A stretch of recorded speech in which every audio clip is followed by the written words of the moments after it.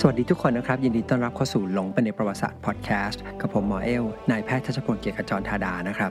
สำหรับวันนี้นะครับก็จะเป็นตอนที่2ของซีรีส์ที่เราคุยกันอยู่ก็คือการล่มสลายของอาณาจักรแอสเท็กเพื่อไม่ให้เสียเวลาเนี่ยเรามาเริ่มต้นกันเลยนะครับหลังจากที่คอร์เทสนะครับเดินทางออกจากคิวบาแล้วสุดท้ายเนี่ยไปขึ้นฝั่งบริเวณที่เป็นเหมือนชายแดนของอาณาจักรแอสเท็กก็ตั้งเมืองที่ชื่อว่าเบราครูซขึ้นมาเวลาก็ผ่านไปหลายเดือนแล้วคอร์เทสเนี่ยก็มีเมืองที่สามารถใช้เป็นที่มั่นสำคัญได้แล้วพันธมิตรที่เป็นชนพื้นเมืองก็มีแล้วดังนั้นทุกอย่างก็พร้อมที่จะออกเดินทางได้แต่ว่าก่อนที่จะออกเดินทางเนี่ยมันมีเหตุบางอย่างเกิดขึ้นที่ทำให้การบุกอาณาจักรแอสเท็กเนี่ยต้องถูกเลื่อนออกไปก่อนสิ่งที่เกิดขึ้นก็คือว่ากองทหารจากคิวบาที่ส่งมาเพื่อตามล่าคอร์เทสเนี่ยเดินทางมาถึงเมืองเบราครูซพอดีอย่างไรก็ตามด้วยกลยุทธ์การต่อสู้ที่ดีกว่านะครับโดยประกอบกับความคุ้นเคยในพื้นที่เนี่ยมากกว่าทหารของคอร์เทสเนี่ยก็สามารถที่จะเอาชนะกองทัพที่ส่งมาได้อย่างไม่ยากนักแล้วก็เพราะเหตุนี้คอร์เทสเนี่ยจึงได้รู้ความจริงบางอย่างขึ้นมาว่าในหมู่ทหารพวกของเขาเนี่ยมีคนที่จงรักภักดีกับเบลาสเกสเนี่ยอยู่จำนวนหนึ่ง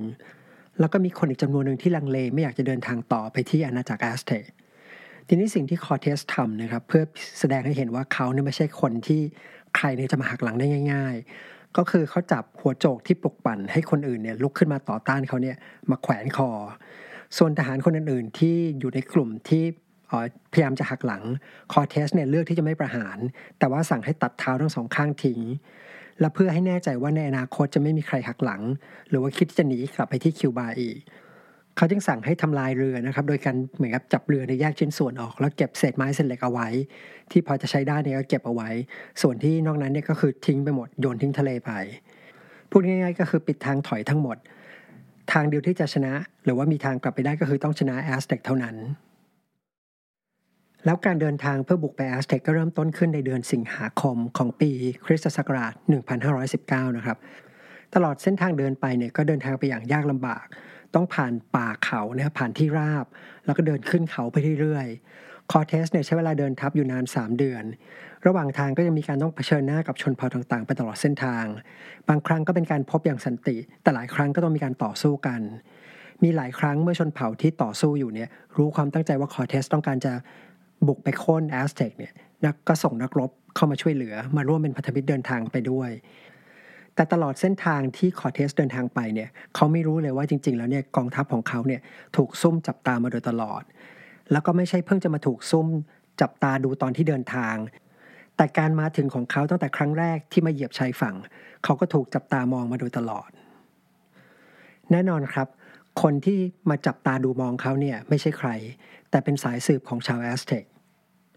คือนับตั้งแต่วันที่เรือคอร์เทสมาเทียบชายฝั่งเมื่อหลายเดือนก่อนหน้าชาวแอสเท็กเนี่ยก็รับรู้มาโดยตลอดว่าคอร์เทสเนี่ยเดินทางมาถึงแล้วก็จับตาดูความเคลื่อนไหวของคอร์เทสมาตลอดไม่ว่าจะเป็นตั้งแต่การตั้งเมืองเบราครูซขึ้นมาการหาพันธมิตรเผ่าต่างๆมาเข้าร่วมทัพหรือแม้แต่ตอนที่เริ่มเดินทัพเพื่อจะบุกไปแอสเท็กก็ล้วนอยู่ในสายตาของม็อกเตซูมาหรือว่ามอนเตซูมาที่2ของกษัตริย์ของแอสเท็กมาโดยตลอด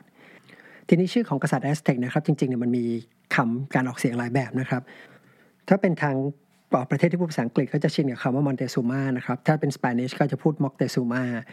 แต่ว่าชื่อจริงๆน่าจะเป็นมอนเตคาซูมานะครับแต่ปัจจุบันเนี่ยก็ใช้สลับไปสลับมานะครับก็ถือว่าใช้ได้หมดทีนี้สายลับเนี่ยที่แอบตามดูมาตลอดนะครับไม่ใช่เพียงแค่ส่งข่าวสารการเคลื่อนไหวของคอร์เทสเนี่ยให้กับกษัตริย์มอนเตซูมานะครับแต่ว่ายังมีการวาดรูปของคอร์เทสเนี่ยส่งให้มอนเตซูมาไปด้วยทีนี้จะเห็นว่าจริงๆแล้วเนี่ยกษัตริย์มอนเตซูมาเนี่ยสามารถที่จะขยี้กองทัพคอร์เทสอย่างง่ายดายเนี่ยมาตั้งแต่แรกแล้วตั้งแต่ยังไม่มีพรรคพวกหรือว่าตั้งแต่เริ่มออกเดินทางตอนแรกแต่กษัตริย์มอนเตซูมาเนี่ยก็ไม่เคยทำเช่นนั้นต่อมาแม้ว่ากองทัพของสเปนนะครับที่ผสมกับชนพื้นเมืองที่เกลียดชาวแอสเท็กเนี่ยจะเริ่มมีขนาดใหญ่ขึ้นแต่เมื่อเทียบกับขนาดของประชากรชาวแอสเท็กนะครับที่เป็นหลักล้านนะครับแล้วก็มีกองทัพที่ใหญ่มากเนี่ยก็ถือว่ากองทัพของสเปนแล้วก็ชนเผ่าผสมเนี่ยยังถือว่าเล็กมากแต่มอนเตซูมาก็ยังเลือกที่จะไม่โจมตีอยู่ดีต่อมาเมื่อคอร์เทสเดินทางใกล้เมืองเข้าไปเรื่อยๆจนมอนเตซูมาเนี่ยมองว่าเข้ามาใกล้มากแล้วต้องทำอะไรสักอย่างสิ่งที่มอนเตซูมาตัดสินใจทำก็คือส่งคนมาแล้วก็นำของขวัญมีค่าเนี่ยมาให้มากมายรวมถึงทองคำด้วยแล้วก็ขอให้คอร์เทสเนี่ยหยุดการเดินทัพแล้วก็หันหลังกลับไป สิ่งที่ชาวสเปนทำเมื่อเห็นทองคำมากมายก็คือเกิดความรู้สึกโลภขึ้นมานะครับแล้วก็เชื่อว่าที่เห็นเนี่ยเป็นเพียงแค่ส่วนน้อยเท่านั้นดินแดนแอสเท็กเนี่ยคงจะมีทองคำอยู่มากมายมหาศาลทีนี้มันก็มีคำถามที่น่าสนใจคือว่าทำไมนะครับมอนเตซูมาเนี่ยจึงตอบสนองเช่นนั้นเพราะว่าถ้ามองในแง่ของกำลังทหารชนเผ่าแอสเท็กเนี่ยเหนือกว่าอย่างเทียบกันไม่ได้เลยในแง่ของภูมิศาสตร์ชาวแอสเท็กก็คุ้นเคยกับพื้นที่ดีกว่ามากแล้วก็จับตาเห็นทุกการเคลื่อนไหวของชาวสเปนเนี่ยมาตั้งแต่ต้นถ้าต้องการจะกำจัดผู้รุกรานชาวสเปนหรือแม้แต่ชนเผ่ามายาที่ร่วมทัพมาเนี่ยก็สามารถทำได้ง่ายมาตลอดทีนี้การจะเข้าใจเหตุผลของมอนเตซูมานะครับเราจะเป็นจะต้องไปเข้าใจเรื่องราวบางอย่างที่เป็นตำนานแล้วก็เชื่อว่าเกิดขึ้นมานานหลายร้อยปีก่อนหน้าที่คอร์เทสจะมาถึง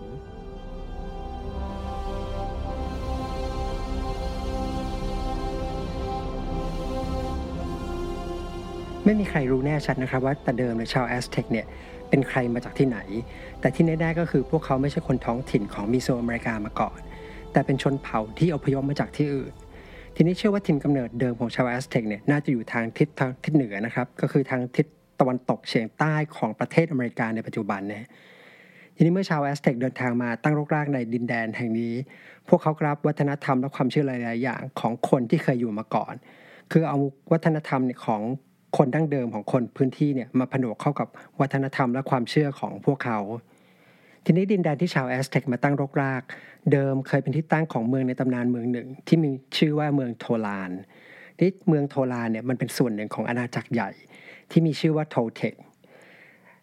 คเนี่ยเป็นอารยธรรมในตำนานนะเป็นเรื่องที่เล่าต่อๆกันมาแต่ไม่มีใครรู้ว่า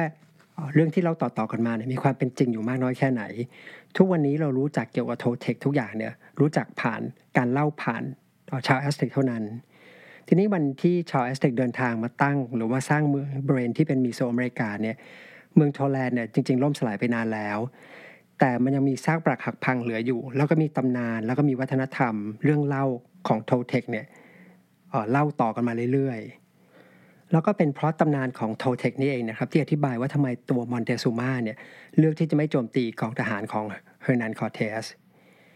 ทีนี้ในการจะเข้าใจประวัติศาสตร์หรือเข้าใจอารยธรรมที่ต่างจากเรานะครับบางครั้งเนี่ยเราจำเป็นจะต้องลืมสิ่งที่เรารู้ไปก่อนนะครับแล้วก็พยายามคิดในรูปแบบของคนยุคนั้นหรือว่าคนในวัฒนธรรมนั้นทีนี้ปัจจุบันเนี่ยเวลาเราพูดถึงการเกิดของโลกของจักรวาลเนี่ยผมเชื่อว่าหลายคนจะเชื่อในสิ่งที่วิทยาศาสตร์เราศึกษาก็คือเราเชื่อว่าจุดเริ่มต้นเนี่ยมันมีสิ่งที่เรียกว่า Big Bang เกิดขึ้นคือเริ่มต้นจากความที่ไม่มีอะไรเลยไม่มีอากาศไม่มีสิ่งที่เรียกว่าอวกาศและในเศษเสี้ยวของวินาทีเนี่ยก็เกิดการขยายตัวขึ้นของจักรวาลจากนั้นก็เกิดกาแล็กซีต่างๆซึ่งก็รวมไปถึงกาแล็กซีทางช้างเผือกของเราด้วยจากนั้นก็มีพระอาทิตย์เกิดขึ้นในกาแล็กซีของเรานะครับแล้วก็มีดาวเคราะห์ต่างๆมีโลกเกิดขึ้นจากนั้นก็มีดวงจันทร์เนี่ยเกิดขึ้นจากโลกที่โดนกระเทาะออกไปแล้วบนโลกเนี่ยก็มีสิ่งมีชีวิตเกิดขึ้นจากนั้นสิ่งมีชีวิตก็วิวัฒนาการมาจนเกิดเป็นมนุษย์ทั้งหมดเนี่ยคือสิ่งที่เราเชื่อกันในปัจจุบันนะครับแต่ถ้าเรานำเรื่องราวเหล่านี้ไปเล่าให้ชาวแอสเท็กฟังเนี่ยเขาก็จะมีความรู้สึกว่าเรื่องเหล่านี้มันเป็นเรื่องที่ไม่น่าเชื่อฟังดูเหมือนเรื่องหลอกเด็กและเขาก็อาจจะเล่าให้ฟังว่าการเกิดโลกและจักรวาลในมุมมองของเขาเนี่ยในตำนานของเขาเนี่ยมันเป็นยังไงเราลองมาฟังกันดูนะครับว่าการเกิดจักรวาลเกิดโลกและเกิดมนุษย์แบบที่ชาวแอสเท็กเชื่อเนี่ยมันเป็นยังไงก่อนอื่นเลยนะครับต้องเข้าใจว่าโลกที่เราอาศัยอยู่กันทุกวันนี้เนี่ยเป็นโลกซึ่งเกิดมารอบที่5แล้วคือโลกเกิดขึ้นแล้วก็ล่มสลายไปเนี่ยมา4รอบทีนี้มาฟังดูว่าแต่ละรอบเนี่ยเป็นยังไงบ้างโลกรอบที่1โลกรอบที่1เนี่ยสร้างโดยเทพเจ้าที่ชื่อเทสคัตลิโปกานะครับโลกรอบแรกเนี่ยเกิดขึ้นแล้วก็ตั้งอยู่นาน676ปีมนุษย์ที่เกิดขึ้นในโลกรอบที่1เนี่ยจะมีร่างกายที่สูงใหญ่เหมือนยักษ์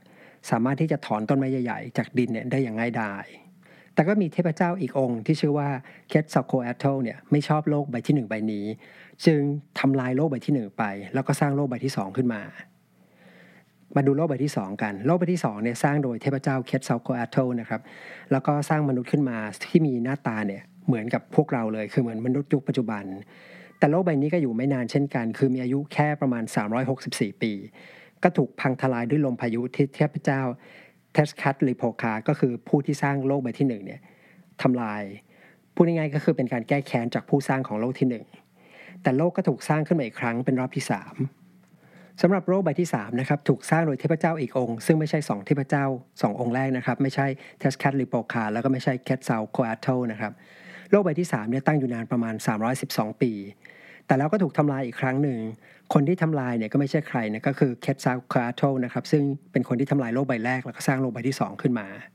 และโลกก็ถูกสร้างขึ้นเป็นรอบที่4โลกใบที่4เนี่ยก็ถูกสร้างโดยคนนอกเหมือนกันเป็นเทพเจ้าองค์อื่นโลกใบนี้เนี่ยมีอายุนาน676ปีแต่แล้วก็ถูกทำลายลงโดยเทพเจ้าที่สร้างโลกใบที่4ขึ้นมาเองคือสร้างเองแล้วก็ทำลายเองแล้วก็มาถึงโลกใบที่5ซึ่งก็เป็นโลกที่เราอาศัยอยู่โลกใบที่5เนี่ยสร้างขึ้นจากความร่วมมือของเทพเจ้าเทสคัตลิโปคากับเคทซาลโคอาโตนะครับก็คือเทพเจ้าที่เป็นศัตรูกันที่สร้างโลกใบที่1และใบที่2ขึ้นมาโดยทั้งคู่เนี่ยต้องมาร่วมมือกันแล้วก็สังหารปีศาจร้ายเป็นปีศาจแห่งทะเลเสร็จแล้วก็ฉีกร่างของปีศาจแห่งทะเลเนี่ยเป็น2ส่วนแรกเนี่ยเอาไปสร้างเป็นท้องฟ้าส่วนที่2เนี่ยนำไปสร้างเป็นพื้นดินและนี่ก็คือที่มาหรือกำเนิดของโลกที่มีท้องฟ้ามีทะเลแล้วก็มีพื้นแผ่นดินอย่างไรก็ตามแม้ว่าร่างกายของปีศาจเนี่ยถูกฉีกเป็น2ส่วนแล้วแต่ร่างกายของปีศาจเนี่ยยังมีความหิวโหยอยู่ตลอดเวลาซึ่งก็แสดงออกมาในรูปของภัยธรรมชาติก็คือเรื่องของพายุเรื่องของฝนกระหน่ำรุนแรงเรื่องของแผ่นดินไหวเป็นต้นเทพเจ้าทั้ง2องค์ที่สร้างโลกใบที่5ขึ้นมาเนี่ยก็เลยให้สัญญากับปีศาจว่าจะคอยหาเลือดแล้วก็หัวใจมาสังเวยอยู่เรื่อยๆเพื่อเป็นการแลกเปลี่ยนกับการที่ปีศาจเนี่ยยอมเหมือนกับให้พรที่จะให้แผ่นฟ้าและแผ่นดินเนี่ยมีความมั่นคงและเสถียรขึ้นและด้วยเหตุผลนี้นะครับเป็นเหตุผลหนึ่งนะครับที่ในเวลาต่อมาเนี่ยเมื่อมนุษย์เกิดขึ้นเนี่ยต้องคอยหามนุษย์หรือว่าสัตว์อื่นเนี่ยมาฆ่าเพื่อบูชายันเพื่อให้เลือดกับหัวใจเนี่ยกับปีศาจร้ายเพราะถ้าไม่ทำเช่นนั้นโลกใบที่5เนี่ยก็จะล่มสลายลงแล้วการล่มสลายของโลกใบที่5เนี่ยจะถือว่าเป็นจุดจบของทุกอย่างเพราะจะไม่มีโลกใบที่6เนี่ยเกิดขึ้นใหม่อีกครั้งทั้งหมดนี้นะครับก็คือคำอธิบายที่แท้จริงว่าโลกและจักรวาลเนี่ยเกิดขึ้นได้ยังไงในความรู้สึกของชาวแอสเท็กคราวนี้เราจะมาดูกันบ้างว่ามนุษย์เกิดขึ้นมาได้ยังไงเช่นเคยครับเราต้องลืมทฤษฎีที่เราคุ้นเคยกันก่อนนะครับไม่ว่าจะเป็นเรื่องของทฤษฎีเซลล์หรือว่าทฤษฎีวิวัฒนาการของชาร์ลส์ดาร์วินนะครับสำหรับชาวแอสเท็กนะครับมนุษย์อย่างเราเนี่ยเกิดขึ้นหลังจากที่โลกใบที่5เนี่ยถูกสร้างขึ้นแล้วเราเทพเจ้าเคทซาโคอาโตเนี่ยก็ต้องการที่จะสร้างมนุษย์ขึ้นมาแต่เพื่อที่จะไม่ต้องเริ่มต้นจากศูนย์นะครับเทพเจ้าเคทซาโคอาโตเนี่ยก็เลยไปยังโลกใต้พิภพเพื่อไปเก็บเศษกระดูกและเก็บเศษชิ้นเนื้อเนี่ยของมนุษย์ที่เคยเกิดขึ้นในโลกใบก่อนๆขึ้นมาจากนั้นเนี่ยก็ให้พระแม่ธรณีโดยช่วยบดกระดูกเนี่ยจนกลายเป็นผงละเอียดเมื่อได้ผงกระดูกที่ถูกบดเป็นผงแล้วเนี่ยเทพเจ้าเคทซาโคอาโตเนี่ยก็หลั่งเลือดของตัวเองเนี่ยไปคลุกไปผสมกับกระดูกนั้นเสร็จแล้วก็ค่อยๆปั้นร่างกายของมนุษย์ขึ้นมาและนั่นก็คือเรื่องราวการกำเนิดขึ้นของมนุษย์อย่างพวกเรานะครับทีนี้ตอนนี้ก็มีแผ่นฟ้าแล้วมีผืนน้ำแล้วนะครับแล้วก็มีแผ่นดินแล้วก็มีมนุษย์แล้วมาดูกำเนิดของดวงอาทิตย์แล้วก็ดวงจันทร์บ้างเทพเจ้าเนี่ยรู้ดีว่าแสงแดดเนี่ยเป็นสิ่งจำเป็นสำหรับสิ่งมีชีวิตต่างๆโลกจึงต้องมีพระอาทิตย์บนท้องฟ้าทีนี้เพื่อจะสร้างดวงอาทิตย์ดวงใหม่ขึ้นมาเทพทั้งหลายเนี่ยก็เลยมาประชุมกันที่เมืองโบราณแห่งหนึ่งที่มีชื่อว่าทีโอทีฮัวควานเมืองทีโอทีฮัวควานนี้นะครับเชื่อกันว่าเป็นเมืองที่เก่าแก่มากๆอาจจะเก่าแก่ยิ่งกว่าอาณาจักรโทเทคซะอีกแล้วตอนที่ชาวแอสเท็กเดินทางมาตั้งรกรากในบริเวณที่เรียกว่าเป็นเมโสอเมริกาเมืองทีโอทีฮัวควานเนี่ยตอนนั้นไม่เหลือแล้วนะครับเหลือแต่ซากปรักหักพังเฉยๆแต่ก็เป็นตำนานว่าเมืองนี้ตอนสมัยที่สร้างพระอาทิตย์เนี่ยพวกเทพเจ้าทั้งหลายเนี่ยมาประชุมกันเสร็จแล้วก็มีการคุยกันว่าใครเนี่ยจะทำหน้าที่เป็นพระอาทิตย์ให้กับโลกใบใหม่นี้ดีก็มีเทพเจ้าเนี่ยที่อาสาทำหน้าที่เป็นพระอาทิตย์2องค์ด้วยกันองค์แรกเนี่ยเป็นเทพเจ้าที่ดูภูมิฐานนะครับแต่งตัวดีแล้วก็ดูมีความหยิ่งพยองมีความหยิ่งทะนงในตัวเองเทพเจ้าองค์ที่2เนี่ยเป็นเทพเจ้าที่มีรูปร่างเล็กนะครับมีรูปร่างเหมือนกับพิการนะครับดูเป็นคนอ่อนน้อมทีนี้เมื่อได้อาสาสมัคร2เทพเจ้าเรียบร้อยนะครับเทพเจ้าองค์อื่นเนี่ยก็ช่วยกันสร้างเปลวเพลิงศักดิ์สิทธิ์ขึ้นมาเพื่อให้เทพเจ้าที่อาสา2องค์นี้โดดเข้าไปในกองเพลิงทีนี้เมื่อพิธีทุกอย่างพร้อมเทพเจ้าทั้ง2องค์ก็ขึ้นไปยืนบนยอดพีระมิดแห่งหนึ่งเพื่อที่เตรียมตัวจะกระโดดเข้าไปในกองเพลิงที่กำลังมีไฟลุกโหมอย่างรุนแรงแต่แล้วเกิดในวินาทีสุดท้ายเนี่ยเทพเจ้าองค์แรกนะครับที่องค์ที่ดูแบบแต่งตัวดีนะครับแล้วก็ดูหยิ่งทะนงเกิดอาการลังเลขึ้นมาแล้วก็ทำท่าเหมือนจะเปลี่ยนใจ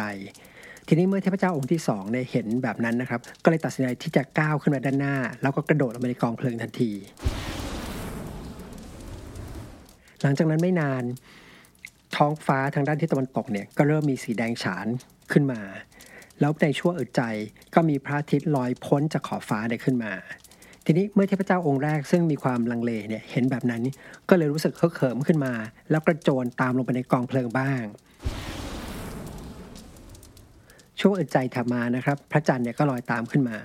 แต่ทันทีที่พระจันทร์ลอยขึ้นมานะครับเหล่าเทพเจ้าก็รู้สึกได้ถึงพลังความร้อนที่มันมากเกินไปนะครับจากทั้งพระอาทิตย์และพระจันทร์เนี่ยมันรุนแรงเกินกว่าที่จะทนได้ไหวเทพทั้งหลายเนี่ยก็เลยช่วยกันไปจับกระต่ายนะเสร็จแล้วก็โยนเข้าไปในดวงจันทร์เพื่อที่จะให้กระต่ายเนี่ยไปบดบังแสงแดดให้มันมีกำลังที่อ่อนลงแล้วทั้งหมดนี้ก็คือคำอธิบายที่มาของพระอาทิตย์พระจันทร์แล้วก็กระต่ายบนดวงจันทร์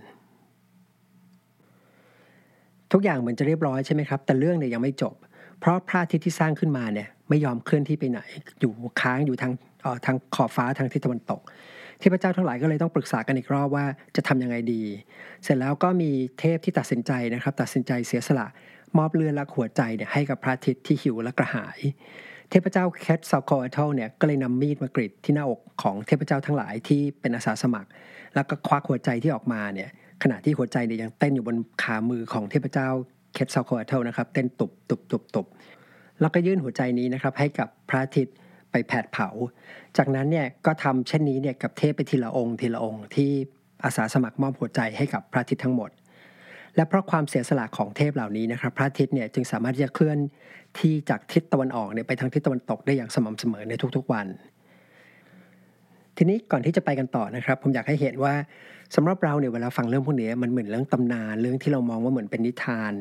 ฟังดูไม่น่าเชื่อหรือไม่คิดว่าจะมีใครที่เชื่อนะครับแต่ว่าเราต้องเข้าใจว่าเวลาเรามุมมองของวัฒนธรรมอื่นเนี่ยเรื่องราวพวกนี้มันคือเรื่องราวที่เขาเชื่อแบบนั้นจริงๆดังนั้นในมุมมองของชาวแอสเท็กเนี่ยเทพเจ้าทั้งหลายเสียสละตัวเทพเจ้าเองเพื่อหลั่งเลือดเพื่อที่จะสร้างมนุษย์ขึ้นมาแล้วก็ยอมเสียสละเลือดแล้วก็หัวใจเนี่ยเพื่อให้พระอาทิตย์เนี่ยสามารถเคลื่อนที่ไปได้ทำให้มนุษย์และสัตว์ต่างๆเนี่ยสามารถมีชีวิตอยู่บนโลกนี้ได้และทั้งหมดเนี่ยก็ทำไปเพื่อให้โลกใบที่5ซึ่งเป็นโลกใบสุดท้ายเนี่ยยังคงอยู่ได้ดังนั้นก็เลยมองว่าการที่มนุษย์จะต้องมีการหลั่งเลือดบ้างนะครับมีการบูชายันจึงเป็นสิ่งที่ควรกระทำไม่ใช่สิ่งที่เหมือนกับดูโหดร้ายป่าเถื่อนในทางตรงกันข้ามเนี่ยก็จะมองว่าคนที่มองว่าสิ่งเหล่านี้ไม่ควรทำเนี่ยเป็นคนที่เหมือนกับเป็นคนเห็นแก่ตัวนะครับหรือว่าไม่รู้เรื่องราวที่อยู่เบื้องหลังจริงๆทีนี้ประเด็นที่2ก็คือว่าการบูชายันที่ชาวแอสเท็กทำเนี่ยเขาก็มองว่าประโยชน์เนี่ยไม่ได้ตกแค่เฉพาะพวกเขาเท่านั้นแต่อย่างที่บอกก็คือทำไปเพื่อปกป้องโลกใบที่5ดังนั้นเนี่ยประโยชน์ก็เลยตกอยู่กับมนุษย์และก็สัตว์ทั้งหลายทั้งมวลดังนั้นการที่ชาวแอสเท็กจับชนเผ่าอื่นมาบูชายันจึงเป็นการเหมือนกับการเสียสละร่วมกันเผ่าละนิดเผ่าละหน่อยนะครับเพื่อให้โลกเนี่ยมันสามารถดำรงอยู่ต่อไปได้คราวนี้เราจะมาดูนะครับว่าตำนานเหล่านี้มันจะทำให้เข้าใจพฤติกรรมของม็อกเตซูมาได้ยังไงนะครับทำไมม็อกเตซูมาเนี่ยถึงไม่กำจัดกองทัพของคอร์เทสเนี่ยให้สิ้นซากไปตั้งแต่แรกเรื่องราวมันก็เกี่ยวข้องกับตำนานที่เล่ามานะครับก็คือว่าในช่วงแรกสุดเลยเมื่อชาวแอสเท็กเดินทางมาถึงดินแดนเมโสอเมริกาในครั้งนั้นเนี่ยอย่างที่บอกไปก็คือว่าอาณาจักรโทเทคที่เคยยิ่งใหญ่เนี่ยล่มสลายไปแล้วแต่ว่าเรายังเห็นซากหรือเห็นความยิ่งใหญ่ของเมืองนั้นอยู่ซึ่งชาวแอสเท็กเนี่ยก็สามารถรับรู้ได้แล้วก็เล่าต่อๆกันมาด้วยว่ากษัตริย์ของอาณาจักรโทเทคเนี่ยจริงๆแล้วเนี่ยเป็นเทพเจ้าเคทซาโคอัลโธที่แปลงกายนะครับมาเป็นร่างมนุษย์ทีนี้คำถามที่น่าสนใจก็คือว่าอาณาจักรที่เคยยิ่งใหญ่แล้วมีกษัตริย์เป็นถึงเทพเจ้าที่สร้างโลกขึ้นมาเนี่ยสามารถล่มสลายลงได้ยังไงเรื่องของเรื่องมันก็คือเกิดมาจากศัตรูเก่านะครับของเทพเจ้าเคทซาโคอัลโธก็คือเทพเจ้าเทสคัตลิโปคาเทพเจ้าเทสคัตลิโปคาเนี่ยใช้เล่ห์กลหลอกลวงให้เทพเจ้าเคทซาโคอัลโธเนี่ยดื่มน้ำเมาชนิดหนึ่งเข้าไปจนกระทั่งเมาไม่ได้สติไม่รู้ตัวและด้วยความเมาเทพเจ้าเคทซาโคอัลโธเนี่ยก็ชวนน้องสาวเนี่ยมาดื่มด้วยทั้งคู่แล้วก็เมาไปทั้งคู่สุดท้ายเนี่ยทั้งคู่ไปจบลงด้วยกันนอนบนเตียงด้วยกันคือมีเพศสัมพันธ์กันนี่พอตื่นเช้าขึ้นมาเทพเคทซาโคอัลโธเนี่ยก็รู้ว่าได้ทำสิ่งที่ไม่ถูกต้องเนี่ยไปแล้วนะแล้วก็ก่อนหน้านี้ก็มองว่าตัวเองเนี่ยเป็นเทพที่บริสุทธิ์มีพฤติกรรมที่ดีงามมาตลอดแต่เพราะว่าโดนเทพเจ้าที่เป็นศัตรูเป็นคู่อริเนี่ยมอมด้วยน้ำเมาก็เลยทำสิ่งที่ไม่สมควรไปและด้วยความรู้สึกผิดนี้เทพเจ้าเคทซาโคอัลโธเนี่ยซึ่งถูกบรรยายไว้ว่าเป็นเทพเจ้าที่มีผิวขาวก็ตัดสินใจที่จะเนรเทศตัวเองออกไปจากเมือง จากนั้นก็เดินทางร่อนเร่ไปเรื่อยๆจนถึงชายฝั่งทะเลแล้วก็ล่องเรือมุ่งหน้าหายไปทางทิศตะวันออกโดยที่ไม่มีใครรู้ว่าเทพเจ้าเคทซาคอโธเนี่ยเดินทางไปที่ไหนแต่ก่อนที่จะจากไปเทพเจ้าเคทซาคอโธเนี่ยเคยให้คำปฏิญาณไว้ว่าวันหนึ่งเขาจะกลับมาอีกครั้งเพื่อฟื้นฟูเกียรติยศของตัวเองแล้วจะกลับมาทำให้บ้านเมืองก็คือโทเทคเนี่ยยิ่งใหญ่เหมือนเดิมทีนี้หลังจากที่เทพเจ้าเคทซาคอโธซึ่งเป็นกษัตริย์ของอาณาจักรโทเทคจากไปอาณาจักรโทเทคเนี่ยก็ไม่มีผู้นำหลังจากนั้นไม่นานอาณาจักรที่เคยยิ่งใหญ่ก็เสื่อมสลายลงตามกาลเวลาคำถามถัดไปก็คือว่าเทพเจ้าเคทซาคอโธเนี่ยจะกลับมาเมื่อไหร่จะเข้าใจตรงนี้เนี่ยเราต้องเข้าใจปฏิทินของชาวแอสเท็กก่อนนะครับชาวแอสเท็กมีปฏิทินที่ใช้อยู่2แบบด้วยกันปฏิทินชนิดแรกเนี่ยจะวนครบรอบปีเนี่ยทุกๆ365วันส่วนปฏิทินชนิดที่2จะวนครบรอบปีทุก260วันทีนี้ปฏิทินทั้งสองเนี่ยก็จะวนไปเรื่อยๆนะโดยที่ไม่ขึ้นต่อกันถ้าจะเทียบเนี่ยก็จะเหมือนกับเข็มยาวเข็มสั้นของนาฬิกาที่จะหมุนไปเรื่อยๆต่างคนต่างหมุนแล้วทุกๆ52ปีเนี่ยปฏิทินทั้งสองเนี่ยจะวนมาประสานกันก็จะถ้าจะเทียบกับนาฬิกาก็เหมือนกับเข็มยาวเข็มสั้นเนี่ยวนมาทับกันทีนี้ที่น่าสนใจก็คือว่าทุกครั้งทุก52ปีเนี่ยนะครับตอนที่ปฏิทินมันวนมาประสานกันเนี่ยมันจะมีความไม่แน่นอนเนี่ยเกิดขึ้นก็คือไม่มีใครรู้ว่าจักรวาลเนี่ยจะหมุนไปต่อหรือว่าจะล่มสลายลงดังนั้นในทุกๆ52ปีจะมีนักบวชชาวแอสเท็กเนี่ยขึ้นไปยืนบนพีระมิดแล้วก็มองดูดวงดาวเพื่อที่จะพยายามทำนายว่าเมื่อครบ52ปีรอบนี้เนี่ยจะเกิดอะไรขึ้นกับจักรวาลบ้างแล้วบังเอิญมากนะครับในช่วงที่คอร์เทสเดินทางไปถึงเนี่ยปีที่52เนี่ยกำลังจะเวียนมาอีกครั้งหนึ่งแต่คราวนี้จะพิเศษกว่าทุกครั้งเพราะไม่เป็นเพียงแค่การวนครบรอบ52ปีเท่านั้นแต่เป็นปีที่เทพเจ้าเคทซาคอโธเนี่ยเคยประกาศว่าจะกลับมาอีกด้วยดังนั้นในปี52ปีรอบนี้นะครับจะเป็นปีที่ชาวแอสเท็กเนี่ยกังวลเป็นพิเศษชาวบ้านนักบวชและกษัตริย์เนี่ยรู้สึกกลัวกับสิ่งที่ความไม่แน่นอนที่กำลังจะเกิดขึ้นไม่มีใครรู้ว่าเทพเจ้าเคทซาคอโธเนี่ยจะกลับมาจริงหรือเปล่าแล้วก็ไม่มีใครรู้ว่าถ้ากลับมาเนี่ยเทพเจ้าเคทซาคอโธเนี่ยจะทำอะไรกับอาณาจักรแอสเท็กบ้างเพราะว่าปัญหาก็คือว่าชาวแอสเท็กเนี่ยก็บูชาเทพเจ้าที่ถือว่าเป็นศัตรูของเทพเจ้าเคทซาคอโธก็คือเทสคัตลิโปคาบูชาในฐานะของการเป็นเทพเจ้าแห่งสงครามซึ่งชาวแอสเท็กเนี่ยเชื่อว่าเทพเจ้าเทสคัตลิโปคาเนี่ยทำให้ชาวแอสเท็กเนี่ยสามารถรบชนะในหลายๆครั้งแล้วกลายเป็นอาณาจักรที่ยิ่งใหญ่ได้ขณะเดียวกันชาวแอสเท็กเนี่ยก็นับถือเทพเจ้าเคทซาคอโธเพราะว่าเชื่อว่ากษัตริย์ของพวกเขาเนี่ยได้รับอำนาจการปกครองมาจากเทพเจ้าเคทซาคอโธซึ่งก็คล้ายๆกับที่อาณาจักรโทเทคเนี่ยเชื่อว่ากษัตริย์ของพวกเขาเนี่ยคือร่างจำแรงมาของเทพเจ้าเคทซาคอโธแล้วในช่วงเวลาที่ทุกคนกำลังหวาดกลัวนะครับรู้สึกถึงความไม่แน่นอนอยู่นี้ก็มีเรือลำหนึ่งแล่นมาเทียบฝั่ง